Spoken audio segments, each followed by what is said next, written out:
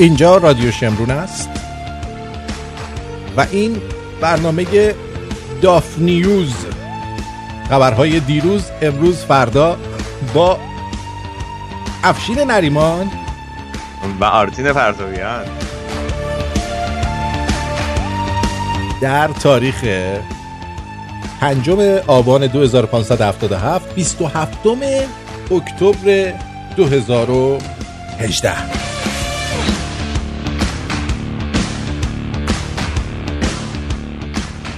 بهترین درودهای من خدمت شما شنونده عزیز. بله با شما هستم که رادیوت روشنه و داری به من و افشین گوش میدی و افشینم به خاطر اینکه تو به من گوش میدی به اونم میتونی گوش بدی. ببین چقدر خوبه. 2 تا بخر، یکی بخر، 2 تا ببر. 2 فیلم با 1 بلیت. 2 فیلم با 1 بلیت. درود بر تو افشین جان. درود بر شما و درود بر همه شنوندگانی که دارن برنامه رو میشنوند. من همینجا داغ یه چیزی بگم. اول بسم الله. بگو. یه هشتگی الان توی توییتر دارن مردم باش توییت میزنن، طوفان توییتریه به اسم IR State Terrorism. اگه برین توی توییتر راحت پیداش میکنین این هشتگ IR State Terrorism. این هشتگ برای اینه که جنایتایی که جمهوری اسلامی در طول این 40 سال گذشته، تمام ترورها، آدم دزدی‌ها، خودکشی کردن‌هایی که زورکی اتفاق افتاد، اینا رو همه رو مردم دارن راجبش می‌نویسن و این هشتگ رو میزنن برای اینکه به دنیا بگن که جمهوری اسلامی پرچمدار تروریسم در جهانه. یعنی حکومتی که این تروریسم رو با مردم خودش بیشتر از هر جای دیگه تا حالا انجام داده، به غیر از اینکه حالا این تروریسم رو صادر هم میکنه، ولی بیشتر از همه مردم خود ایران قربانی این تروریسم جمهوری اسلامی هستن. اگر آب دستتونه بذارین زمین و برین یه توییت راجع به این بنویسین با این هشتگ. باشه، همین برنامه رو این هشتگ رو میزنیم روش. بله بسیار عالی. میگم تو با این اسم برنامه خوبه، داف نیوز، خبرهای هرچی شما استادی دیگه، دیروز امروز فردا هرچی انتخاب بکنیم ما تایید میکنیم. الان آخه مود شده افشین. ببین 4 تا کلمه رو میذارن کنار هم، خب بعد حرفای اولشو برمیدارن، مثلا یه چیزی درست میکنن، نیوز هم تاش میچسبونن. متوجه چی میگم؟ ما هم همین کارو میکنیم، چرا که نه؟ دیروز امروز فردا داف نیوز. خیلی هم عالیه. بعد امروز که با ای در آخر وسطش امروز میشه دف نیوز بعد بشه. خبر کرا میشه. نه داف ولی قشنگتره. حالا داف قشنگتره. این شما تبدیل کردی به او همین. من اینجوری میگم پس خبرهای دیروز، امروز، فردا. آن روز فردا. آره اینجوری میشه. داف نیوز. خب بریم سراغ صحبت‌های خودمون. اولا اینکه یه خبریه، هی میان به من میگن دوستان که آقا تو بحرین دارن آمریکا و ایران با هم دیگه. بحرین نه، عمان. آره بحرین که دشمن خونی جمهوری اسلامیه. راست میگی. عمان. من نمیدونم، هر دفعه این عمان رو میشنوم یاد لیمو امانی میافتم. آره تو اینطوری نبودی؟ چرا من بودم. آره لیمو عمانی فکر میکردم. این قضیه مذاکره و اینا، من فکر میکنم که جمهوری اسلامی چه تو عمان بخواد مذاکره بکنه، چه تو تهران بخواد مذاکره بکنه، چه تو واشنگتن بخواد مذاکره بکنه، یه سری مسائلی بعد مذاکره بکنه و کوتاه بیاد ازش که اگر شعورش رو البته داشته باشه و بتونه این کار رو انجام بده، که من خیلی بعید میدونم اینا همچین شعوری داشته باشن، ولی اگر بتونه همچین کاری بکنه دیگه اون موقع جمهوری اسلامی نیست. یعنی هویت جمهوری اسلامی عوض میشه. یعنی فرض بکن دوستی با این، اگه قرار بود که همینجوری این دوستی الکیا باشه، خب داشتن دیگه، بالاخره همین برجام بود و یه چیزی، یه رابطه‌ای بالاخره بین ایران و آمریکا در سطح وزیر خارجه بود، حالا میتونه یه ذره بیشتر بشه و خلاصه یه رابطه‌ای وجود داشت. اینا هم حالا مرگ بر آمریکاشونو میگفتن اونور، اونا هم بودن دیگه، همینجوری اینا رو قبول میکردن. ولی وقتی که اون پاره شد، یعنی اونو قبول ندارن، یعنی اون نوع رابطه پذیرفته نیست و اومدن قبل از اینکه اصلا پاره کنن گفتن که ما شرط هامون چیه برای اینکه بتونیم یه دیل درست داشته باشیم که بهش پایبند باشیم. شرطایی که گذاشتن اینه که آقا جمهوری اسلامی نباید دیگه تروریسم صادر کنه به دنیا. یعنی چی؟ یعنی بس سپاه قدس رو درشو ببندن. ببین قانون اساسی جمهوری اسلامی وقتی که سپاه پاسداران رو تعریف میکنن، سپاه پاسداران یک شاخه خارجی داره به اسم سپاه قدس. 5 تیکه است این سپاه پاسداران، یکیش شاخه خارجیش اسمش سپاه قدسه. یعنی بعد قانون اساسی رو عوض بکنن، این سپاه قدس باید حذف بشه دیگه، نباید وجود داشته باشه و خود سپاه هم دیگه نمیتونه فعالیت‌های تروریستی مثل کمک به حماس و حزب الله و از این کارا نمیتونن دیگه بکنن. در نتیجه یعنی بعد تمام اون حزب الله حماس و اینا هم تعطیل بشه، چون تنها جایی که ازش پول میگیرن منبع مالی اصلیش، منبع مالیشون اصلا نه اصلی، منبع مالی اصلی و فرعیشون جمهوری اسلامیه. درست. در نتیجه در اون دکونام بسته میشه و بعدم حقوق بشر هم روی جزء این چیزا هست. بعد اون موقع فکر کنه وقتی که آمریکا بخواد اینجوری رابطه برقرار بکنه و رابطه یعنی دوست بشن با هم، تو نمیتونی که دوست آمریکا باشی و دشمن اسرائیل باشی، بنابراین دشمنی با اسرائیل هم باید تموم بشه.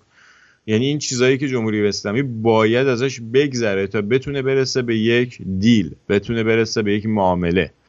ببین الان کره شمالی خب قبول کرد، اصلا هم قبول کرد که برنامه موشکیشو ببنده، نمیدونم تمام این چیزای هسته‌ایشو تعطیل کنه، همه اینا رو قبول کرد، ولی بازم تحریماشو بر نداشتن. بازم گفتن هر وقت که کانفرم شد که همه اینا واقعا بسته شد و تموم شد و اینا و تو هم نشون دادی که بچه خوبی هستی تو این یه سال، باشه ما تحریما رو یکی یکی برمی‌داریم. یعنی میخوام بگم جمهوری اسلامی اگر بخواد به اون نقطه برسه خیلی کارا باید انجام بده و الان وضع ایران انقدر خراب و قاراش میشه، اوضاع اقتصادی ایران، که اینی که مثلا 6 ماه دیگه حتی بخواد این تحریما بمونه، این یه چیز غیر قابل، یعنی یه چیزی که میتونه جمهوری اسلامی نابود بکنه، همین تحریما. حالا اگه میخوایم میتونیم از اینجا به بعد اصلا بریم وارد این بشیم که چرا این تحریما انقدر میتونه صدمه بزنه. آره حرف دیگه ای داری بگو. من یه حرف دیگه شاید یه پرانتز در کنار حرفات با توجه به گرونیایی که اتفاق افتاده، من توی برنامه خودم هم راجع به این صحبت کردم، ولی جالبه میخوام ببینم نظر تو چیه. اوکی. جدیدن مردم میان مثلا 2 شورت و بغل هم میذارن، فیلم میگیرن برای من و تو و این ور اون ور که این شورت رو ببینید این 2000 تومان بود الان شده 3500. خب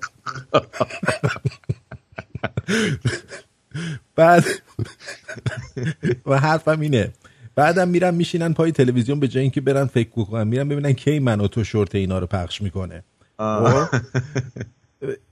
آیا تو اینو به عنوان مبارزه میبینی یا اینکه خودشونو سر کار گذاشتن؟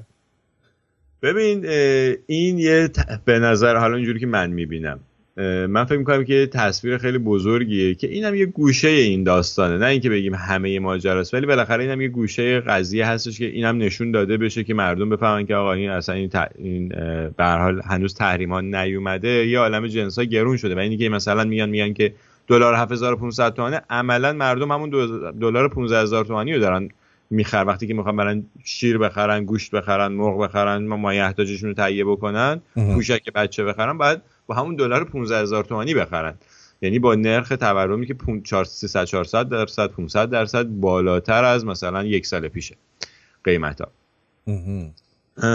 و از این نظر خوبه که حداقل این ثابت بشه که بیخودی امیدوار نشن مردم به این حکومت، چون این حکومت فقط دروغ داره میگه. من فقط حرفم اینه که آقا اگه گرون شده شورتتو نه فیلم بگیر بفرست واسه من و تو که بعدم بشین پای ماهواره ببین شورتتو کی پخش میکنن، برو در موردش یه کاری کن، برو یه دونه اعلامیه بگی دستت یه جا وایسا بگو تا کی گرانی، همین کارو یعنی پله اولش. میدونی آرتین، مردم به نظر من تو ایران یه کاری که جمهوری اسلامی تو این 40 سال کرده اینه که مردم رو به جون همدیگه انداخته. یکی از اهرماش هم همین فقر بوده و فرض کن مثلا یه موقعیتی رو درست کردن که اگر شما چه میدونم یه آدم فروشی بکنی میتونی اون موقعیت رو داشته باشی. وقتی که اون کسی که از بین مردم اکثرا خب نمیکنن اون کارو، ولی اون کسی که این کارو میکنه به هر حال بقیه مردم از اون خوششون نمیاد، یعنی یه دشمنی به وجود میاد بین یه بخشی از مردم با یه بخش دیگه از مردم. درست. و ذره ذره توی این 40 سال یه آدمایی که حاضر شدن برن این آدم فروشی رو بکنن بیشتر شدن و این ماجرا رو تو در تمام ادارات دولتی میتونی ببینی که اینجوری مردم میرن بالا. یعنی مثلا فرض کن 1-2 میلیون نفر در به غیر از معلمان که خودشون به تنهایی 1.5 میلیون نفر، نزدیک 2 میلیون نفرن، بقیه دولت دولت و کارخونه‌های دولتی و اینا مجموعاً من فکر می‌کنم بالای 2 میلیون نفر دیگه کارمند و حقوق بگیر دارن که در تمام این جاها داره همین رویه اجرا میشه و این باعث شده که و این اجرای این رویه در سطح جامعه باعث شده که یه مقدار مردم به هم بدبینن. مردم خیلی کم به هم اعتماد میکنن و اون روابط مثلا صمیمی که فرض کن من یادم اون موقع که مثلا 7-8 سالم بود 10 سالم بود ما توی ساختمانی آپارتمانی زندگی میکردیم 20 دستگاه آپارتمان بود.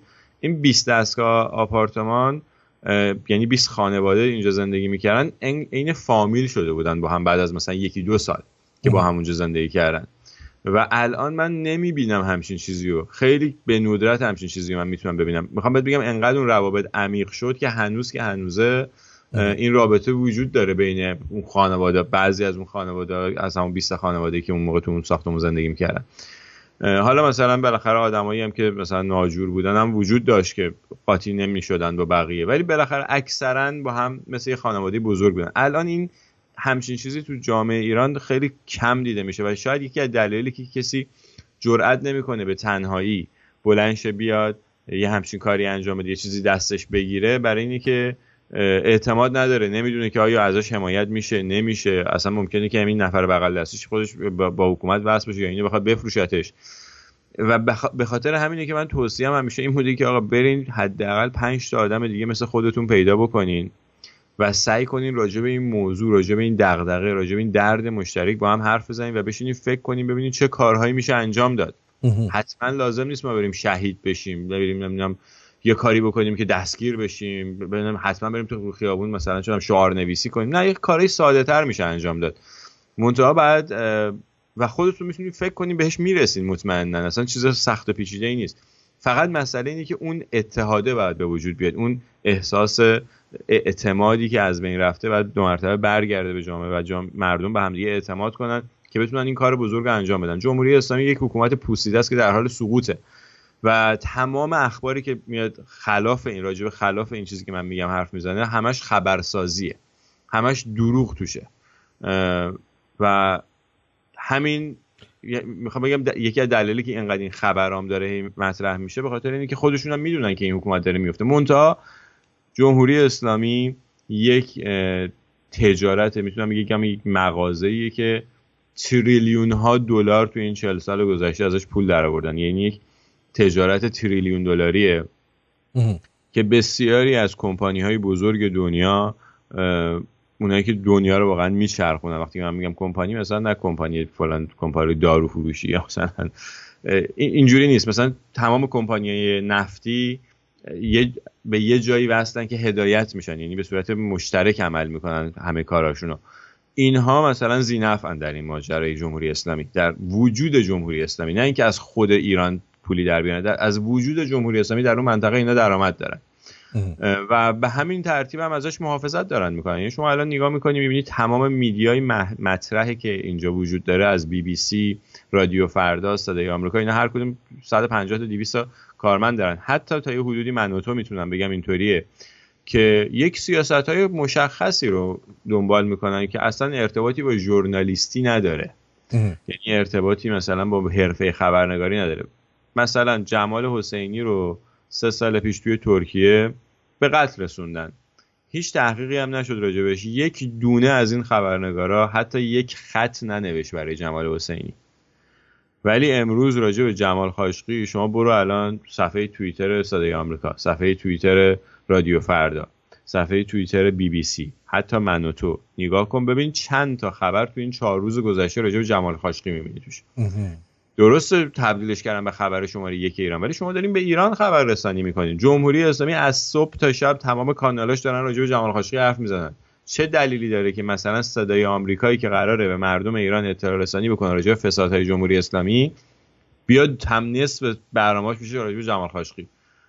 اصلا یه برنامه گذاشتن به اسم جمال تو عشقه کلا. آره دیدی اون عکسایی هم که در اومده، عکس جمال خاشقی، میگن تلویزیون رو خاموش میکنی هنوز سایه‌اش چند ساعت رو تلویزیونه.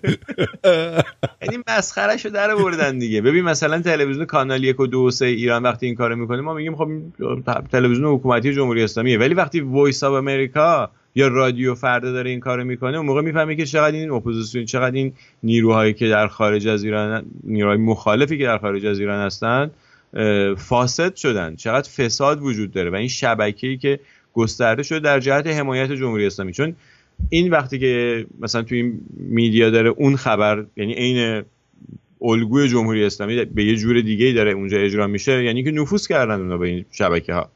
و میخوام بهت بگم به عنوان کسی که تو صدای آمریکا کار کرده، بهت بگم که این نفوذ اینجوری نیستش که فکر کنی از مثلا وزارت اطلاعات ایران اونجا نفوذ کردن. نه، یک شبکه‌ای اینجا در خود آمریکا وجود داره که از این شبکه داخل صدای آمریکا حمایت میکنه. این شبکه سرش تو وزارت خارجه آمریکا هم هست حتی و تمام حتی توی کنگره آمریکا هم هست، توی سنای آمریکا هم هست. یک شبکه‌ای که تهش میرسه به اون کمپانی‌ها که دارن از ایران پول در میارن و ما الان داریم با اینا باید مبارزه بکنیم، بعد با اینا بجنگیم تا بتونیم مملکتمون رو واقعا پس بگیریم. اما برگردیم به برجام اگه موافقی. برگردیم به برجام. آره چرا که نه. بعد امروز برای ما خبر فرستادن که شاهزاده با گروه فرشگرد یک نشستی داشته و در پشت درهای بسته که معینم پشتش نشسته بود، میگفت پشت درهای بسته چقی دل شکسته. پشت درهای بسته نبود، من دعوت بودم اونجا ولی نرفتم. آها، این الان دیگه قطعی شده که شاهزاده با این دوستان همکاری داره میکنه دیگه. حالا به نظر من اگر شاهزاده همچین، یعنی اگر ببینید فرق میکنه، اگر آقای رضا پهلوی بیاد بگه که من از این گروه حمایت میکنم، فقط یه حمایت ضمنیه، خب شاید موضوع خیلی مهمی نباشه. ولی اگر مشخصا در اختیار این گروه بره، به نظر من خودکشی سیاسی کرده و امیدوارم این کارو نکنه. فکر می‌کنی بکنه این کارو؟ الان رفته پشت درای بسته. درای بسته نبود. ببین راستش من حالا اینم برای اولین بار اینجا میگم و اون اینه که یه ایمیلی برای من اومد که شما دعوتین به اینجا، ولی اگر میخوایم بیایم بس سوالتون رو بنویسیم برای ما بفرستیم و اگر وقت شد ما به سوال ما مثلا میذاریم این سوال بپرسیم. که منم به خاطر همین ایمیل انصراف دادم و گفتم من نمیتونم بیام اینجا، به خاطر اینکه ما داریم میجنگیم تا یه دیکتاتوری رو از بین ببریم و نمیخوایم این دیکتاتوری رو از بین ببریم با یه دیکتاتوری دیگه جایگزینش بکنیم. درست. و این رفتار دیکتاتوریه که به خبرنگار بگی که تو باید سوالت از قبل به من بدی، اگر من صلاح دونستم تو از من این سوال تازه اگه وقت شد. تازه اگه وقت شد. در صورتی که من اگه واقعا یه خبرنگاری باشم که برای مردم میخوام خبرنگاری بکنم و میخوام به مردم مطلع بکنم، باید این اجازه رو داشته باشم که اصلا ببینم شما چی میخوای بگی اونجا اول و بعد بر اساس اون چیزی که شما میگی بتونم آزادانه سوالم بپرسم. شما وقتی پیش شرط میذاری یعنی یه جای کار ایراد داره. یعنی ممکنه یه سوالی باشه که نمیخوای اون سوال اصلا پرسیده بشه هیچ وقت یا مطرح بشه و کسی که این کارو میکنه کسیه که میخواد یه چیزی رو پنهان کنه از مردم و واقعا ما باید اینو باور کنیم که اگر ما بخوایم چیزی رو 2 مرتبه از مردم پنهان کنیم، اگر ما بخوایم یه قدم یه ذره نوک پامونو کج بذاریم از جمهوری اسلامی شکست میخوریم، چون جمهوری اسلامی آخر دروغگویی و کج بودنه. بنابراین ما فقط با راست بودن میتونیم از پس این حکومت بر بیاییم، از پس این سیستم بر بیاییم. من خودم هم همینجورم، فقط با راست بودن از پس همه برمیایم. بله مرسی آقای دکتر، خیلی ممنون. نمیخواد شما اظهار نظر کنید. همون راستی دکتر. ببخشید من یه لحظه گیت شدم، گفتی فقط با راست بودن. برگردیم به برجام. ببین سال 92 انتخابات دور اول روحانی انجام شد، یعنی احمدی نژاد تموم شد و روحانی شروع شد. اون موقع مثلا از فروردینش این تحریم‌های جدید رو گذاشته بودن، تحریم‌های برجامی رو که تحریمایی که در حقیقت برجام اومد اون تحریم‌ها رو برداشت. تحریم‌های جدید رو گذاشتن که میگفتن تحریم‌های فلج کننده و به موجب اون تحریم‌ها یه بلایی سر جمهوری اسلامی اومد که 3 ماه بعدش که روحانی اومد سر کار، یعنی روحانی مثلا در خرداد انتخاب شد، در مرداد رسما رئیس جمهور شد، شهریور یعنی 1 ماه بعد از اینکه اومد توی آفیس 1 ماه بعد جواد ظریف که وزیر خارجه روحانی بود رفت با جان کری که وزیر خارجه وقت آمریکا بود دست داد و این اتفاق بعد از 34-5 سال تیرگی روابط دو کشور اتفاق بود. اتفاق بزرگی بود به نظر من. و اینی که چرا اینا حاضر شدن برن دست بدن، چون اینا همیشه میگفتن آمریکا دشمنه. خب به هر حال وقتی که تو وزیر خارجت میره با اون وزیر خارجه اون دست میده دیگه دشمنی حداقل اونجوری نمیتونی مثل قبل روش تاکید بکنیم. متأ جمهوری اسلامی چون فکر میکنن خیلی زرنگن اومدن گفتن نه اینا مثلا اصلاح طلبا رفتن این کارو کردن، ما اینور مثلا اصولگراها رو داریم که اصلا مخالف این کارن و فحش میدن، ولی همش خود خامنه ای تا اجازه نده این اتفاق نمیافته. دیگه کسی هم از خامنه ای نمیتونه اصولگراتر باشه که. به هر حال رفتن دست دادن. بعدم خامنه ای اومد گفتش که آره من اگه صلاح بدونم مذاکره میکنیم و نرمش قهرمانانه میکنیم. ما نرمش قهرمانانه که از 3 ماه بعدش یعنی توی دی ماه رفتن توافق اولیه رو به قول معروف به هم رسیدن. به موجب اون توافق تمام فعالیت‌های هسته‌ای ایران فریز شد و به نظر من همون موقع قول قرار اینم گذاشتن که برن سیمان بریزن تو قلب راکتور عراق و نمیدونم سانتریفیوژال، چون اصلا برنامه هسته‌ای ایران یه برنامه چی بگم مینیاتور بود، اصلا چیزی نبود که هیچ وقت به جایی برسه. فقط یه بهونه‌ای بود که به اون بهونه ما رو تحریم کرده بودن.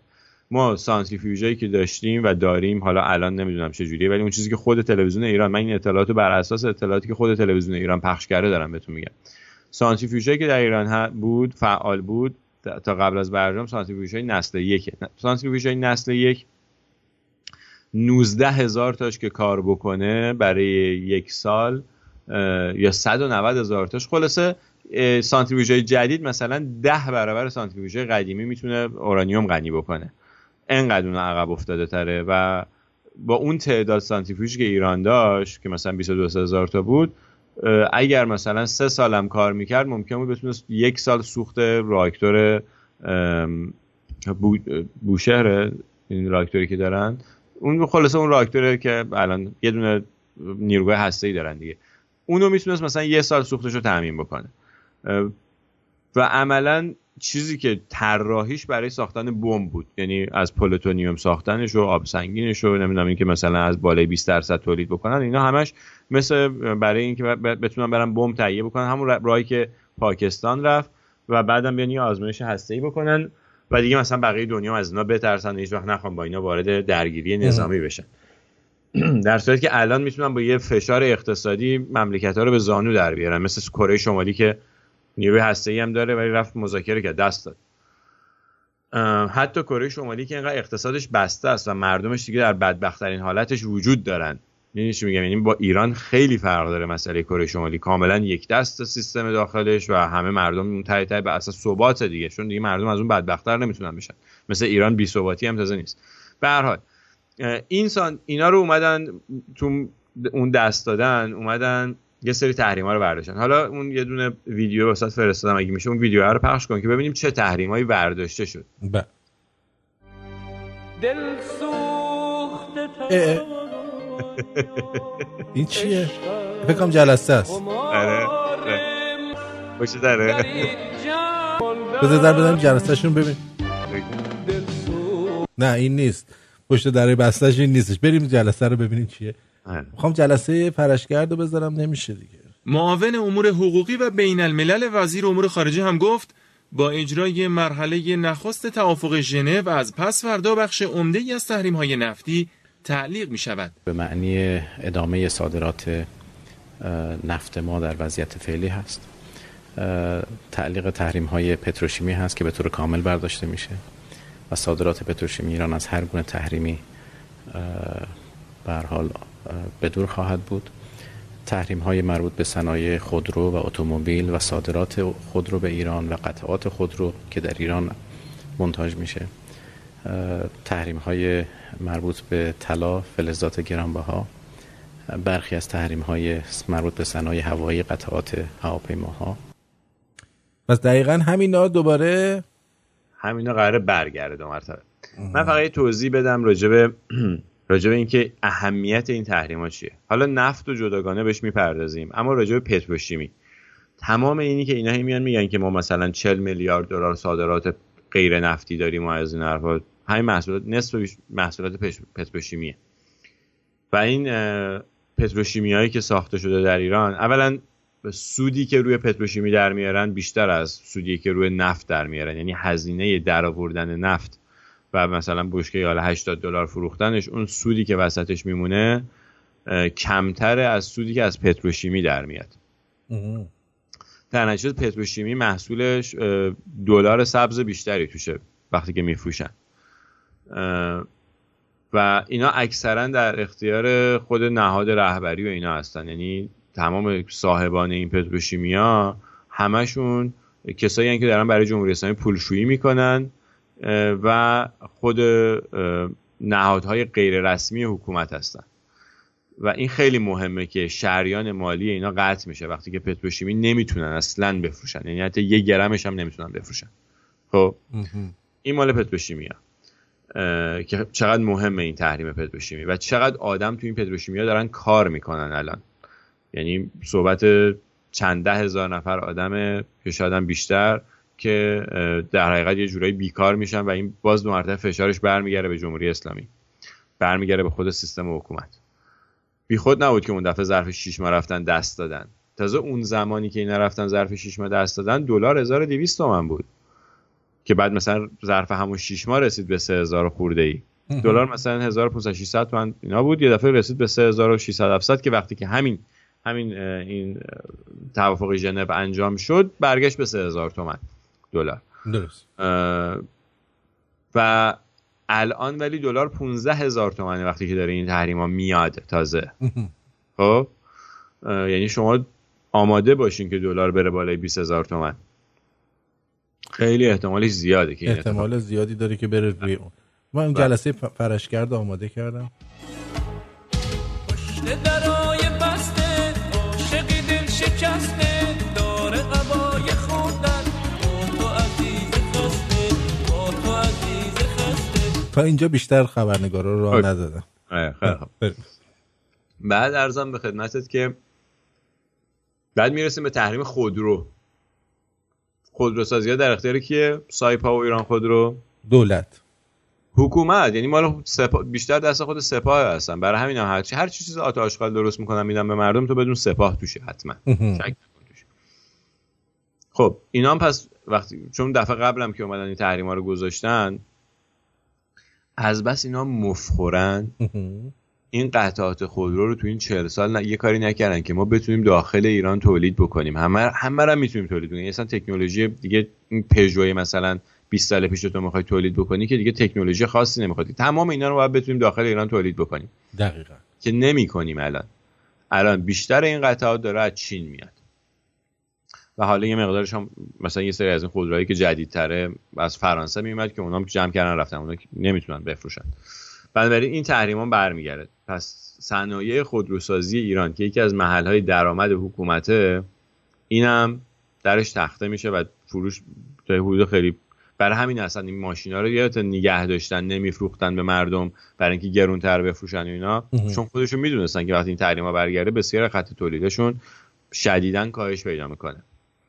اینا مال تحریم خودروسازی. فلزات گرانبها طلا و نقره معامله نمیکنه هیچ جای دنیا با ایران و این آثار مخربی بر اقتصاد ایران میذاره. تنها چیزی که ممکنه بتونن روش بپرن این تحریم قطعات هواپیماست، به خاطر اینکه تو لایحه اون حکم در اومد شاید اینو بتونن یه جوری روش بپرن، مثلا اروپا بگه که نه ما به اینا قطعه هواپیما میدیم، اما هواپیما دیگه بهشون نمیفروشن. این هواپیما مسافربریایی که رفته بودن قرارداد بسته بودن که بخرن اونا دیگه نمیاد. میگن ما پولش هم دادیم ولی پولش فکر نمی‌کنم هنوز داده باشن. دادن اصلا خودشون اول که رفتن، چون من اینا دیگه تمام اخباراشو گوش کردم، هم از زبون خود وزیر راه هم فکر کنم خود روحانی گفت نه اصلا حرفشون این بود که ما قراره اینا رو لیست آپشن تو بای بکنیم. یعنی اجاره به شرط تملیک.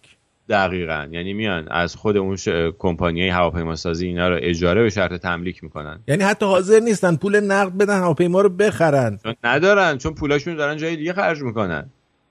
چون این پولا رو دارن جای دیگه خرج میکنن. یه چیز جالب اینه که براین هوک که الان داره تو استیت دیپارتمنت مسئول اتاق ایران که نه مسئول اون اقدام علیه جمهوری اسلامی اقدام ایرانه، برگشت گفت 100 میلیارد دلار بعد از برجام به جمهوری اسلامی پول دادن. 100 میلیارد دلار. اینو هیچ وقت جمهوری اسلامی مطرح نکرد، هیچ وقت هیچ جا نگفتن راجع به این 100 میلیارد دلار. یعنی اگر این 100 میلیارد دلار اینا رفته بودن تو همین صنایع هواپیمایی گذاشته بودن، حداقل 200-300 تا هواپیمای مدرن درست حسابی میتونستن بخرن که نخریدن. و بعد یکی از حالا میتونیم اگه موافقی باشی و تو اون خبر دیروز بود، سال 92 بود. سال 92 این تحریما برداشته شد. الان یعنی 13 آبان قراره این تحریما برگرده، همین تحریما که این گفت الان برداشته شد. پس این الان خبر فرداست، اون دیروز بود، این فرداست. بله. آره. قبل از توافق برجام، اجرایی شدن برجام، یعنی مثلا پارسال خب ما اولش 970,000 این روزهای آخر حدود 1 میلیون خورده ما نفت خام میتونستیم صادر بکنیم. به هر کشوری که نمیتونستیم صادر کنیم به ما گفته بودن به این چند تا کشور فقط بدید. اروپا که نمیخرید، آفریقا که نمیخرید، یه چند تا کشور آسیایی بودن. اونا هم اینجور نبود که از ما بخرن با پول نقد. میگفتن نفتی که ما از شما میخریم نصفش مثلا با پول ملی خودمون تو حساب ما باشه، نصفش در یک حساب دیگه مثلا به یورو باشه. تازه اون نصف هم که به یورو یا به پول ملی خودشون بود، وقتی میخواستیم بگیریم ازشون بین 10 تا 20% از ما کارمزد میگرفتن برای اینکه این پول نقل و انتقال بدن. من یه وقتی از وزیر نفت سوال کردم برای تجهیزات نفت، گفتم چقدر فرق کرده بعد برجام قبل برجام؟ ایشون گفت بعضی از تجهیزات نفت قیمتش 1/10 شده. خب الان این که داره میگه اون پول هم که ببخشید با چی نمیگرفتن از مردم، یعنی از اون چند تا کشور گداگشنه‌ای که بهشون نفت میدادن با میگرفتن ازشون. متوجه چی میگم؟ بله. حالا اونم نگیرن دیگه، چه فرقی میکنه؟ نه اینی میخوام بگم که الان بعد از اینکه این تحریما برمیگرده اینا فروش نفتشون هم اینجوری میشه. درسته الان میان میگن که آمریکا میگفتش که ما یه قطره نفت نمیتونیم بفروشیم، الان میتونیم بفروشیم. خب آره اینجوری میفروشین، اینجوری بپولید. بعدش هم در اساس اون تحریم ها این تولید نفتشون هم بعد هی ذره ذره کم بشه. حالا من الان نتونستم پیدا بکنم ولی یه جایی هست که خود روحانی میگه که ما تولید نفتمون ظرف مثلا 1 سال یا 2 سال میرسید به 200,000 بشکه در روز. بله. آقای روحانی اینجا چی گفت؟ قبل از توافق برجام، اجرایی شدن برجام، یعنی مثلا پارسال. پارسال.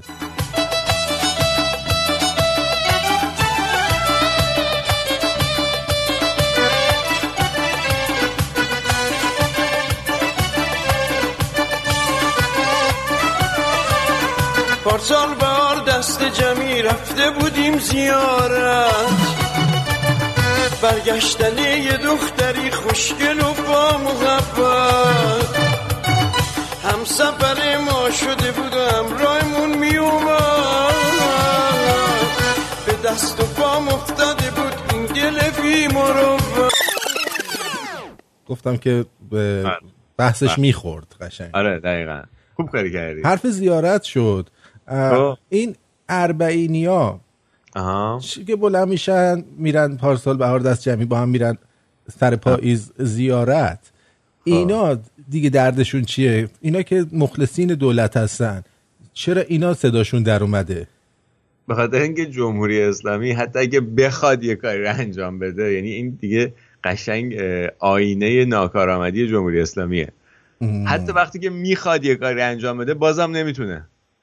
دیدی که ارز و ایناشون این ویدیوها رو دیدی؟ مثلا یه ویدیو من دیدم با یه دونه کمپرسی، یعنی قشنگ اینا مثل گوسفند و مثل گوسفند ریختن پشت کمپرسی جابجاشون میکنن. البته ببین آرتین، یه چیز دیگه ای هم که هست که ما باید اینم بهش دقت بکنیم اینه که واقعا مردم و اینا تو این 40 سال بی‌هویت کردن. یعنی این تاریخ ایران رو جوری تحریف کردن و به خورد مردم دادن که تا من یکی از برنامه‌های خسرو فرور رو گوش دادم، همینجا دیدم دقیقاً رو همین نکته دست گذاشت که میگفتش که چجوری به مردم یاد میدن که تاریخشون رو تحریف میکنن و میگن اینه ماجرا. و دقیقاً همین بلا رو به سر مردم ایران آوردن دیگه. این یه مقدار زیادی از این آدمایی که میبینی که دارن میرن اونجا برای اینکه اصلا هیچ وقت تو زندگیشون هیچ فرصتی ندارن که بتونن مسافرت دیگه برن و این مسافرت یه جورایی براشون ارزون تموم میشه، فانه یه جورایی واسهشون که برن اونجا بیان. به خاطر اینکه ببین وقتی که بالاخره همه ما عزیز از دست دادیم توی زندگیمون، بالاخره یه آدمایی که تو دوستش داشتی از دست دادی. الان امیدوارم که این اتفاق برای کسی نیفته از برای ما که افتاده، ولی خب میفته دیگه بالاخره، میدونی یه چیزی که دیگه اساس این دنیا اینجوری. امیدوارم تا اون لحظه که میخواد بیفته اون یارو یه کاری بکنه که از چه شما بیفته که مردنش راحت.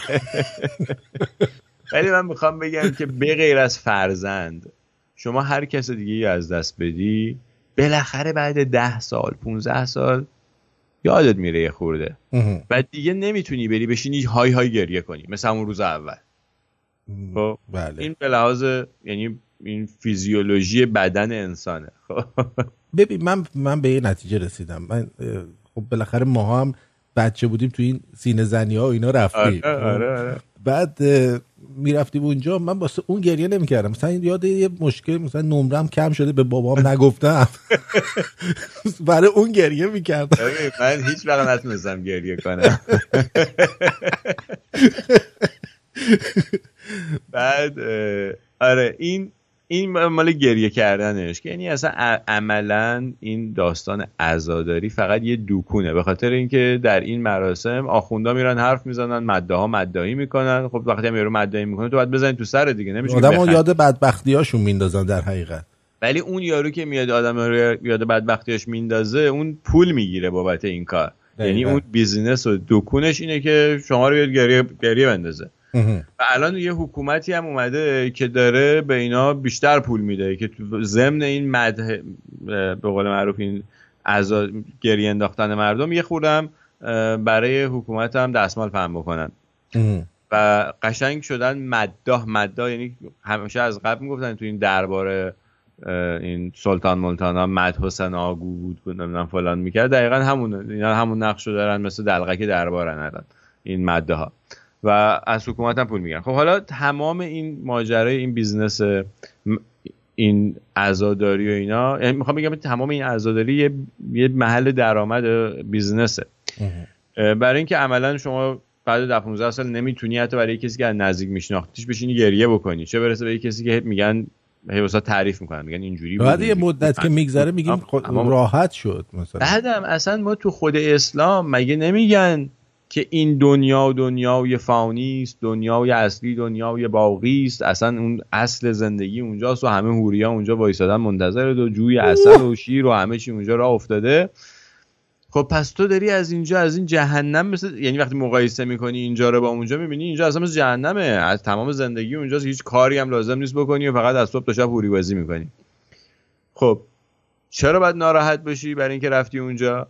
چرا باید مثلا امام حسین که نرفته که بره تو جهنم که نمیره که میره تو بهشت دیگه. آقا حالت بعدی رفته، کلهشو بریدن، کلهش میگیره زیر دستش زیر بغلش بس میکنن دوباره جراحی زیبایی من میچسبونن. حالا بعید نیست مثلا بعضی نقاط بدنش هم کنده باشه. حالا این پس دیگه چه معنی میده این عزاداری؟ اگه وقتی که قراره که این زندگی اصلی قشنگ خوبش اونجا شروع بشه، خب چرا بس دیگه عزادار باشی؟ حالا این هم که میگن که طرف مثلا خواسته مقاومت بکنه و نمیدونم زیر بار ظلم نرفته و اینا. خب خیلی خب آقا شما الان مگه کم ظلم میبینی دور برت؟ چرا شما نمیشی امام حسین بیای وایسی بگی که نه من زیر بار ظلم نمیرم، من این مقامه رو، اصلا مقام چیه، این $100 رو نمیگیرم، راست میگم. شما وقتی داری از صبح تا شب دروغ میگی، از صبح تا شب سر مردم کلا میذاری، دیگه این عزاداریت هم یه ریاکاری دیگه است، هیچ فرقی نداره. یعنی اینکه میگن بعضی وقتا میگن بعد احترام گذاشت، نه من هیچ احترامی به این مراسم نمیذارم. دو تا نکته میخوام بهت بگم. دو تا نکته. اول اینکه به نظر من یکی از بهترین موقعیت‌ها برای شلوغ کردن تو ایران همین موقع اربعین بود، به خاطر یه سری از نیروهای ساندیسخور اینا نبودن، در ضعف کامل به سر میبرن. بله متوجه چی میگم؟ یه سری نیروهای ساندیسخور میرن اونور. بعد دومین نکته که شما الان فرمودی، آخرین حرفی که زدی چی بود؟ یه چیزی گفتی؟ راجع این بود که این ریاکاریه دیگه. این شما وقتی که میری تو بهشت و اینا اونجا زندگیت بهتر، اصلا دلیل نداره ناراحت بشی. راجع به این که بعد چیز باشی، دروغ نگی، مثل خود اون میگن که در برابر ظالم ایستاد، در برابر ظالم بایستی. بله و اونو دیگه یادم رفت با اینکه تکرارم کردی، ولی من همه سعی کردم بهت برسونم. ولی واقعا میگم این خدا هم بنده خدا خیلی اذیت میشه، مثلا اینا رو میاره یه ساعت بعد اینا رو به هم بچسبونه. این انتحاری ها مخصوصا هری پاتر هست، از این یه چیز یه دینگ میزنن این چوبا، نه اونا داره میزنه خودشون میچسبن. من اگه نداشته باشه چی؟ مثلا این مثل چینی بنزن دونه فرشته داره تو اون دربارش، یکی از فرشته‌ها کارشون اینه دیگه. آره دیگه داستانش الان همین یه ناخون میاد نه حدیث وسط میگه راجع به این. خیلی جالبه ها. جالبی این حرفایی که اینا میزنن اینه که به تو میگن که اینجا خانوم بازی نکن، مشروب نخور، بعد که مردی جنازت رفت اونور با مردت برو این کارا رو بکن. حالا چرا وقتی اونجا زنده میشی 2 مرتبه میگن زنده میشی و لذت میبری، ولی من میخوام بگم که آقا این چه خداییه که هیچ چیز دیگه ای نداره به تو بده غیر از خانوم، غیر از اینکه شکمتو پر کنه و زیر شکمتو راضی بکنه. این خدا مثلا نمیاد بگه آقا اونجا 4 نفر دیگه هستن، میشینین با هم فکر میکنین، میشینین میرین با هم چیز بزرگی میسازین، یه کار یه برنامه رادیویی با هم میسازیم. دقیقاً همین نکته که الان نیازهای ما عوض شده. اولا ما دیگه خانوم بازی به یعنی یه فرشته حوری پری هم بیارن جلو ما نمیتونیم مستقیم باش حرف بزنیم. بعد اونجا اولا وای فای داشته باشه، آیفون داشته باشی، بتونی اول 2 بار بهش تکست کنی، 2 تا حرفای سکسی بهش بزنی که بعد روت واشه بهش. ما الان اونها دیگه خودشون اونا اصلا تو لازم نیست، میدن بهمون نوشته میان که اونا دیگه یعنی اصلا عشق و علاقه مهم نیست. نه دیگه میان وظیفه‌شون وان نایت استند دیگه. حالا ممکنه نمیدونم دیگه. حالا به حرف بهش جزئیاتش اگه میخوای بدونی بعد بری حوزه علمیه. الان یکی از جزئیاتشو دارم میگن اینجا. من یکی از برادران آخوند داره جزئیاتشو میگه، شاید ما بهتر روشن بشیم روی این قضیه. کسانی که میخوان وارد بهشت بشن باید درب بهشت رو بکوبن. داره بعد وقت جدیدن دیدی یاد گرفتن که اینا که حرف میزنن یه موزیک هم میندازن زیرش. اینا خودشون موزیک رو حرام کردن ولی برای تاثیرگذاری حرفاشون یه موزیک هم میندازن زیرش که تو احساس کنی که این داره واقعا راست میگه. کسانی که میخوان یه لحظه بگم آقا، یه جایی که در داره یعنی که دیوار داره دورش دیگه که در میذارن براش. دقیقاً. پس یعنی بهش دور تا دورش دیواره. خب دقیقاً. کسانی که میخوان وارد بهشت بشن باید درب بهشت رو بکوبن، باید درب بهشت رو بزنن. پیغمبر خدا میفرماید وقتی اهل محشر درب بهشت رو میکوبن از صدای درب بهشت صدایی بلند میشه. به قول ماها زنگ بهشت صدا میکند. صدای درب بهشت بر اثر کوبیدن شیعیان و مؤمنین صدای یا علی و یا علی و یا علی است. من فکر میکردم وقتی که زنگ بهشت رو میزنی این آهنگ میاد. دل در نفس سینه رو من بسته دری رو تا پیدا کنه عاشق دل خسته تری رو. پر میزنه دلم از این در بزنه پر، شاید بتونه به خونه تو بزنه سر. دل میکنم که این دلم یه وقت ندونه با عشق توی که من زدم به سینه. از اینجاش در واقع عزیزم، در واقع عزیزم میخوام بیام به دیدنت، بگم دوست دارم. من فکر کنم از اینجاشو میذارن مثلا زنگ در بهشت. آره در روون خود شماعی زاده میره اونجا اوریجینال براشون میزنه اینو. ولی الان نمیدونم که احتمالاً خودم این آخونده اونجا میگه یا علی یا علی. یا علی رو تو چند جا میگن. آره. وقتی میخوان بار سنگین بلند کنن یا یه فشاری جای دیگه شون داره میاد. آقای بزرگم وقتی میخواسته بیاد بیرون، بیاد به دنیا، میگن گفته یا علی اومده بیرون. دقیقاً چیزش میگفت این باجناقش میگفت. چنی اونو چی؟ نه چیزش میگفته یکی از خاخوراش میگفته شوهر خواهرش داشت اینو نقل میکرد به نقل از اون. بعد حساب کن شوهر خواهرش نشسته در مورد این که ننه خواهرش چجوری زاییده و چجوری اون از اون در مورد ابعاد و زوایا و اینکه این اینجوری شده. ببین دست و پای من افشین بسته نمیتونم بگم ولی کلا اینو ولی خب ولی درس داره توش اینا دیگه. آخرش میگه یا علی میاد بیرون. آره ادامه این یاد بگیریم یه خورده. نه دیگه این همین میگه در بهش میگه یا علی دیگه. آره در بهش حساب کن یارو یهودیه فرضاً بالاخره یهودی‌ها بهش اینا اعتقاد ندارن. مثلا مسیحیه مسیحیه میره خب انتظار داره این در میزنه بگه هاللویا نه این فقط ما شیعیانه. فقط شیعیان که میزنن فرق داره. صدای زنگ مال اونا حتما میگه زنگ سود بلبلی و اینا بود. اینا مال شیعیان زنگ شیعیان میزنی میگه یا علی یا علی یا علی یا علی مامی یعنی اینم از این. ولی مثلا یارو بی خداه میره شاید آدم خوبی باشه کار بد نکرده باشه طبق قرآن بی خدا کافر میره جهنم. هر چقدر کار خوب انجام داده باشه هر چقدر به آدمای بدبخت کمک کرده باشه نمیدونم به سلامتی پیشبرد سلامتی در دنیا کمک کرده باشه یه چیزی که جایزه نوبل هم گرفته باشه بازم میره جهنم چون خدا رو قبول نداشته. این طبق قرآن خدا بهش میگه که اون موقع که جیک مستونت بود فکر جهنمت نبود. مؤمنین اجازه دارن که مال و چه میدونم هر چی داره ازش بگیرن دیگه.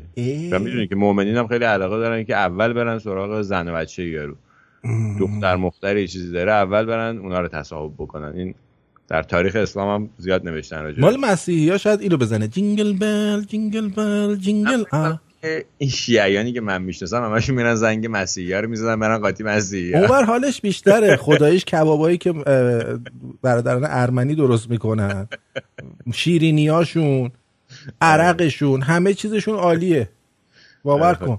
یعنی اینکه من خودم میرم اون طرف اگه باشه ها میگم ما آرتین پرتویان هستم ما پرتویان اسمم آرتین پرتویانم دیگه برو گم شو محمد علی برو تو.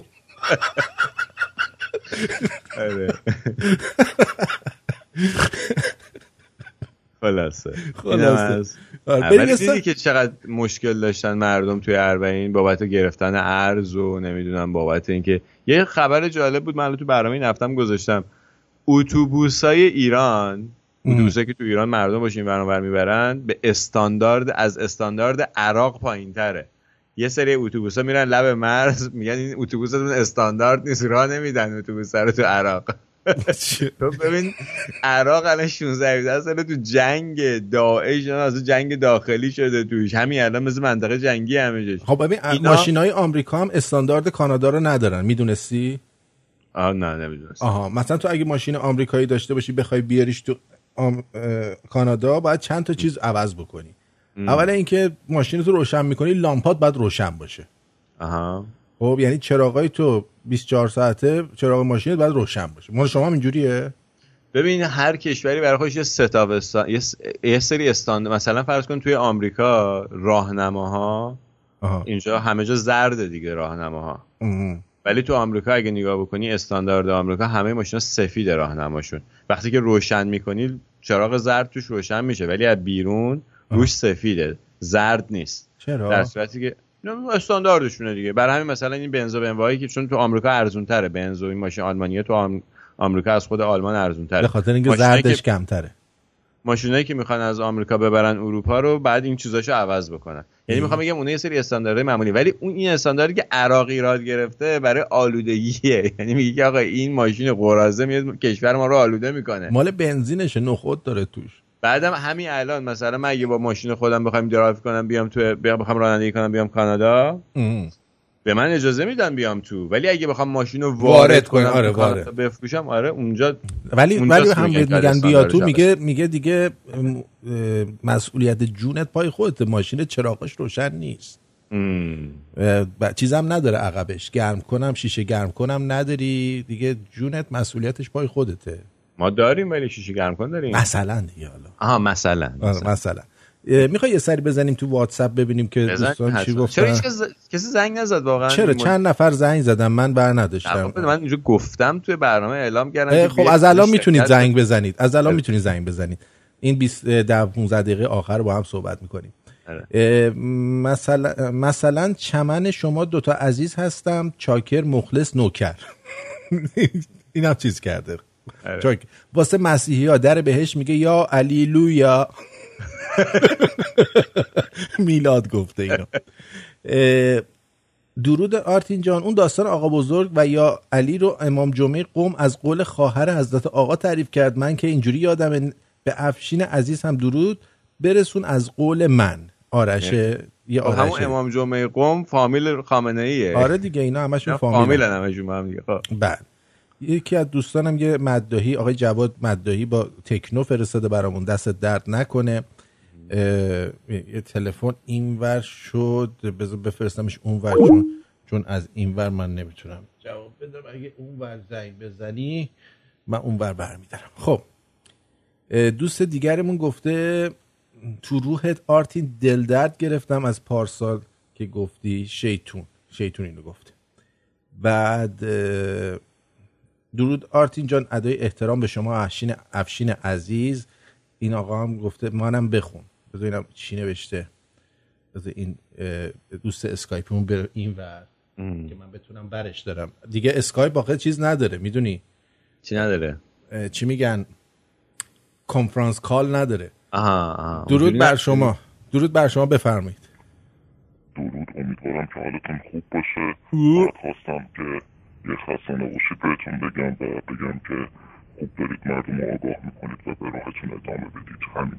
چشم، قربونت برم، خیلی ممنونم. من ریدم به خودم. قربونت برم. استار وارز زنگ زد. چیکار تو؟ ببین بگو I am your father. اینو بگم؟ آره بگو. بگم I am your father. آره بگو I am your father. گفتم که نه دوباره بگو. دوباره بگم؟ آره. بسیار عالی. I am your father. Oh my god. دمت گرم. مرسی خداحافظ. میخواستم فقط بهتون بگم که هر کسی در جایگاه خودش داره میره جلو و این که این یه راهیه که همه باید حواسمون جمع باشه. اون چیزی که در توانمون هست رو داریم انجام میدیم. چشم، ما گوه بخوریم که حواسمون نباشه. چشم، قربونت برم. بدرود. بدرود. I am your father. سلام، 2 تا اپلیکیشن رادیو شمرون چرا دائم قطع میشه؟ برای اینکه تعداد شنونده ها انقدر زیاده که ماشاءالله مهلت نمیده. دست بزن برای رادیو شمرون. بله. وقتی زیاد باشه سرورها میپکه، واسه همین شما قطع میشی. بعد زودتر بیای توی صندلی تو بگیری که نیان پر بشه صندلی ها از دست بره. حالا تو یه ذره بزرگتر کن، صندلی بیشتر بذاره. بابا گذاشتم 8 سروره. جانم روی در خدمتتون هستیم. سلام عرض شد، خسته نباشید. درود بر شما. درود بر شما. میخواستم تشکر کنم از برنامه خوبتون. مرسی. من از ترکیه مزاحمتون میشم، الان حدود 2 هفته‌ای هست و اینکه میخواستم از آقا سعید تشکر کنم که رادیو شما رو به من معرفی کرد. دم آقا سعید گرم. دم آقا سعید واقعا گرم. خیلی متشکرم ازتون. قربونت. افشین جان ممنون از برنامه‌های خوب یک شنبه. مرسی. خسته نباشید همگی. قربونت. متشکرم. شما. خدا. وحید سالار جاده ها میگه به افشین بگو چی میگی بابا، راهنمای زردش هم میگه اینجا فراوونه که. خب حالا اینی که ما اینجا یاد گرفتم، من یکی از دوستام ماشین فروشه تو آلمان. اون به من اینو یاد داد. دوستش گمراهش کرده. خبر سلام، 2 تا اپلیکیشن رادیو چرا دائم قطع میشه؟ اینو گفتیم.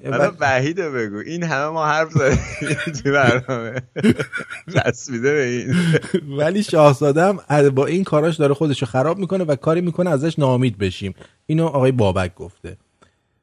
باش، سعی کنید ناامید نشید، هیچ وقت تو زندگیتون ناامید نشید. ما باید از تمام امکانات موجود استفاده بکنیم برای اینکه بتونیم کشورمون رو پس بگیریم. مرسی. شنونده مریخی هم دارم آرتین. درود بر شرف آرتین و افشین. اینم آقای شیطون گفته. همین شیطون بود الان زنگ زده بود. وا خواب از سرم پرید. این چه صداییه؟ از افشینم سپاس. اینم خانم ماری گفته. درود بر آرتین و افشین. واقعا آقا افشین خیلی زیبا از برجام گفتن و مطلب رو باز کردن. مختص دوتاتون. حامد از ارومیه. هر سوالی که از آقا افشین میپرسید واقعا خیلی منطقی جواب میده. عالیه این. بله دیگه. مرسی. آره. درود آرتین جان و افشین جان. تو واشنگتن دی سی جلسه فرشگر با شاهزاده گذاشتن و حامیان شاهزاده دارن میگن خب هرچی ایشون بگه درسته و امیدوارم ایشون همونطور که سال 88 دنبال سبز بودن این بار گمراه نشن. آقای خانم الا فکر کنم دیگه. سلام، ممنون از شما دوتا عزیز. در منطقه بم دوباره خبرهایی از آزمایش اتمی هست، اعلام بکنید. اینم آقای آرمان گفتن. آقای آرمان خیلی خوب، اینم اعلام میکنیم دیگه. رایموند از شارلوت گفته که آرتین جان، من از طرف همه بچه ارمنیا میخوام بگم ما بچه ارمنیا دوست داریم. از تو افشین جان تشکر. چاکریم. درود بر شما آقا وحید سالار جاده ها. عزیزم آرتین جون جانم. افشین جون روی ماه دوید بستم. چاکریم. آقا من مثلا میخوام راهنما سردارم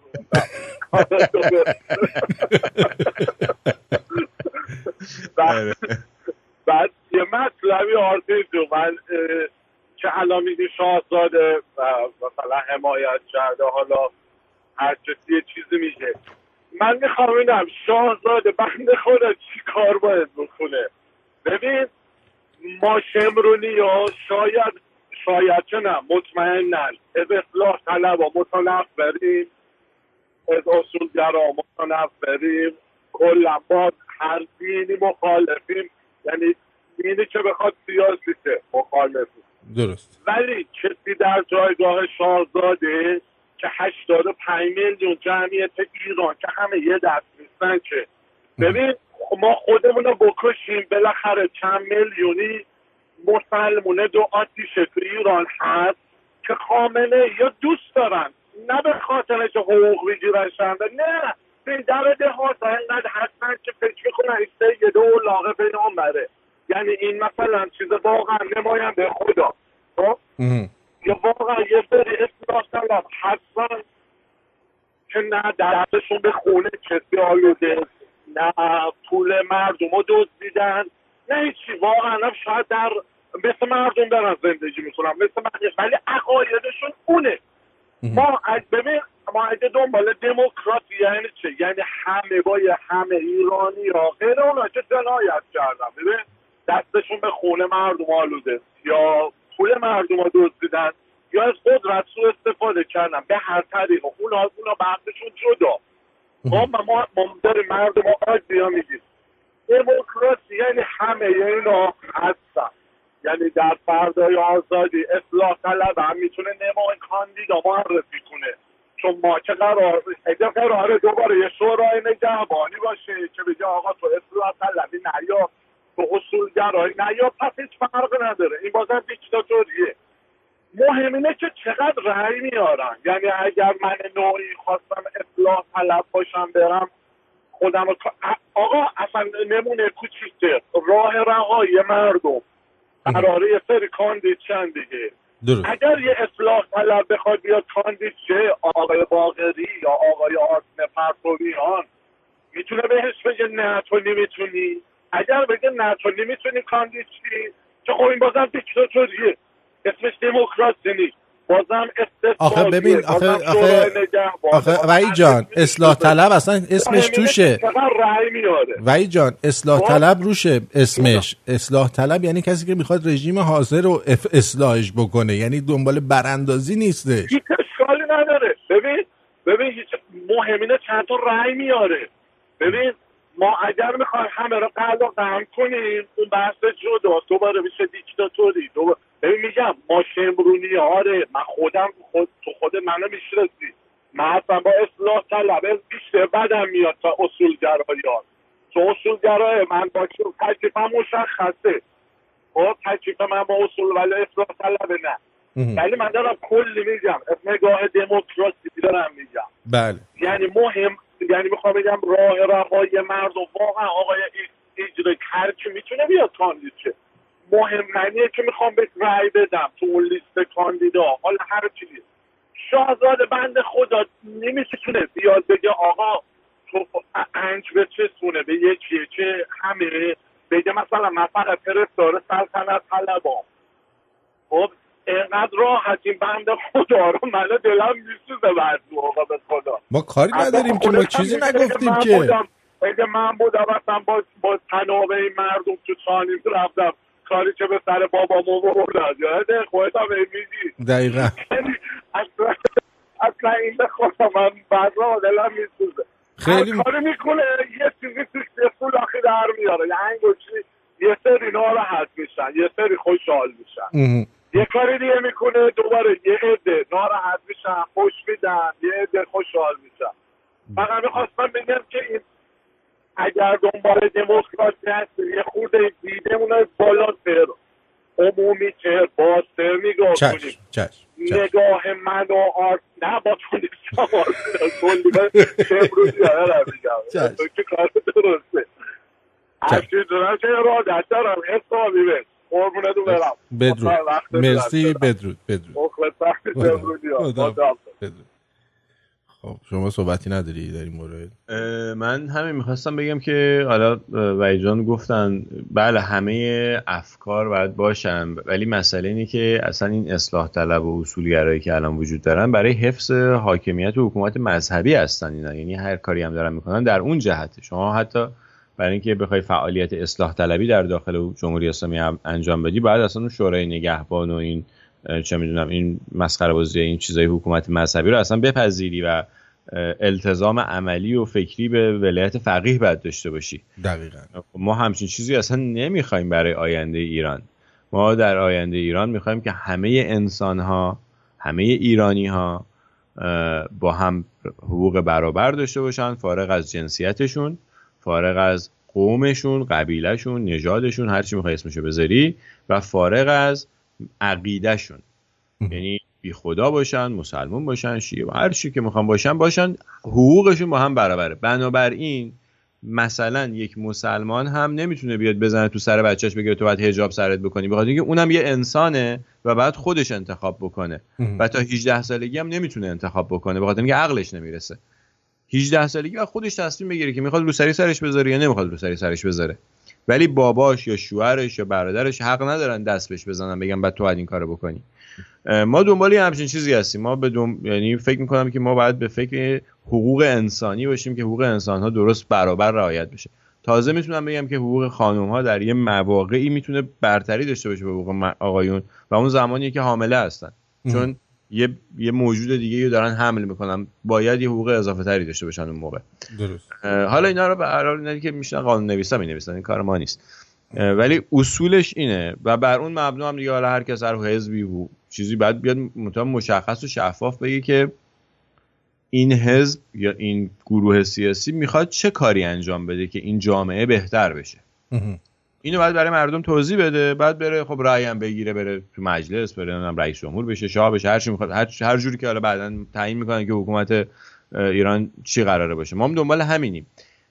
حالا دیگه وارد بحث شاهزاده نمیشیم. اولا اینکه برنامه اپوزیت فردا فکر می‌کنم حدود 40 دقیقه است، یه سوپر برنامه است. یعنی 2 تا برنامه توی برنامه است تقریبا.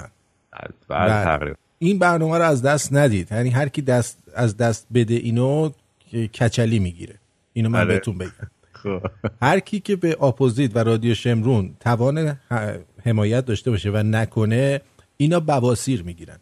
اینا که اصلا دیگه یعنی بواسیر میگیرن، از این بواسیرها که اینجوری آویزونه که مثل یعنی اونایی که گوش میدن یا میبینن و لذت هم میبرن و توان مالی هم دارن. من دوارتم نمیخوام این سری دانشجو من بحثش بدن آقا ما دانشجوییم نمیتونیم کنیم. بابا من نمیخوام اصلا شما دانشجو کمک بکنید. دقیقاً. این مخاطب من کسایی هستن که میتونن کمک بکنن و هیچ مشکل از داخل ایران هم کمک نمیخوام اصلا. من فکر نمیکنم تو هم بخوای. به خاطر اینکه اصلا ریسک داره، خطر هر وقت داره. که تحریماشون رو برداشتن پیپل و اینا باز شد توی اونجا، اون وقت ای کمک نکنم اون وقت خیر اونا رو من میگیرم.